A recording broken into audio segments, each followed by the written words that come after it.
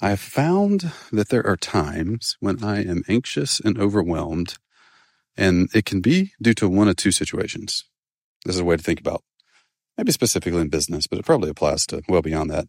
But I'm thinking in business context right now. We miss sales numbers, or we have high churn, or the product isn't doing what it needs to do, or a client is mad, or some negative situation happens.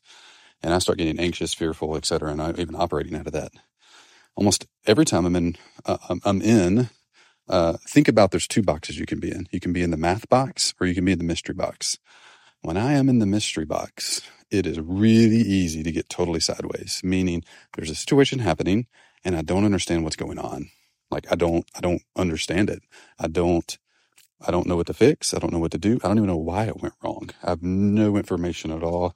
And I'm spinning. I'm sitting there for days or weeks or months in a negative outcome, a negative situation. And I'm just like kind of flailing, trying random stuff. I haven't figured out the math behind why this came to be. The other box I can be in is the math box. And the math box is a way easier place to operate from, healthy and logical. Meaning, if sales numbers are missed, there's only two big numbers that can go wrong if you're missing sales numbers: the number of good calls you had and the number of closes, the percentage of closes you had. Like at a top level, those are the two numbers. So which one's off? Is it close? Do we have enough appointments, or do we not make enough closes on the appointments we had? Oh, we didn't make enough closes. Great. So was it that not enough people picked up the phone, not enough people were pitched, or not enough pitches were closed? Which of those three numbers was off? Oh, it was people weren't picking up.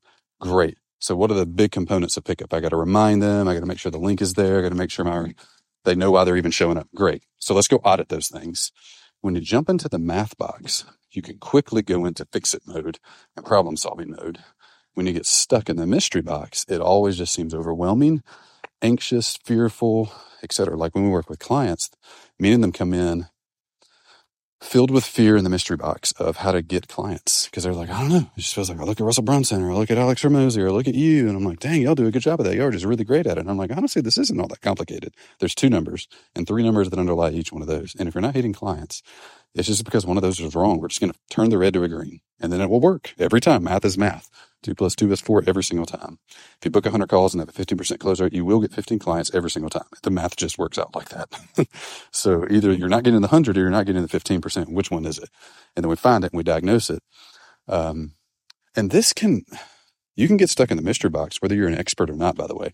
I've got stuck inside of the mystery box of client acquisition, and we teach it because I just start thinking totally emotionally and totally like there's some magic formula to this. And it's not. It's like a simple 1 + 1 equation that equals the number you want.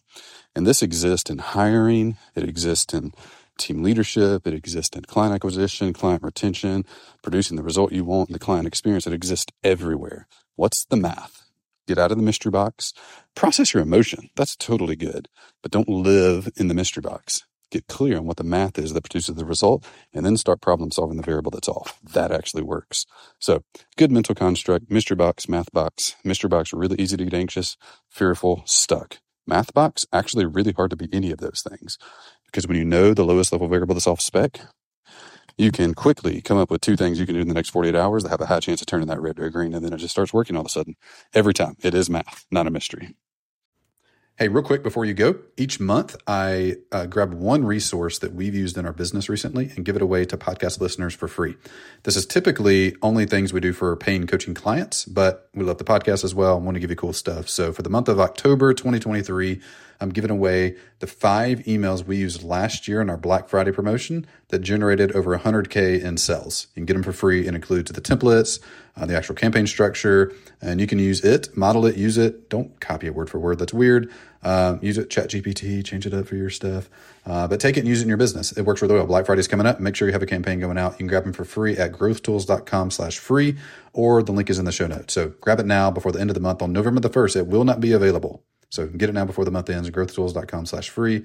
Link is in the show notes. See ya. Most coaches and consultants who have a resource that they give away online aren't leveraging their thank you page, also referred to as a confirmation page, the way they should. Your thank you page is actually an opportunity to generate additional traffic to your website if you do the right things to make it go viral. This month only, I'm giving away my viral thank you page playbook, which includes everything you need to make your thank you page become a viral traffic source to your website, resulting in a lot more leads for you. You can grab it for free this month only at growthtools.com/free. Again, that's growthtools.com/free.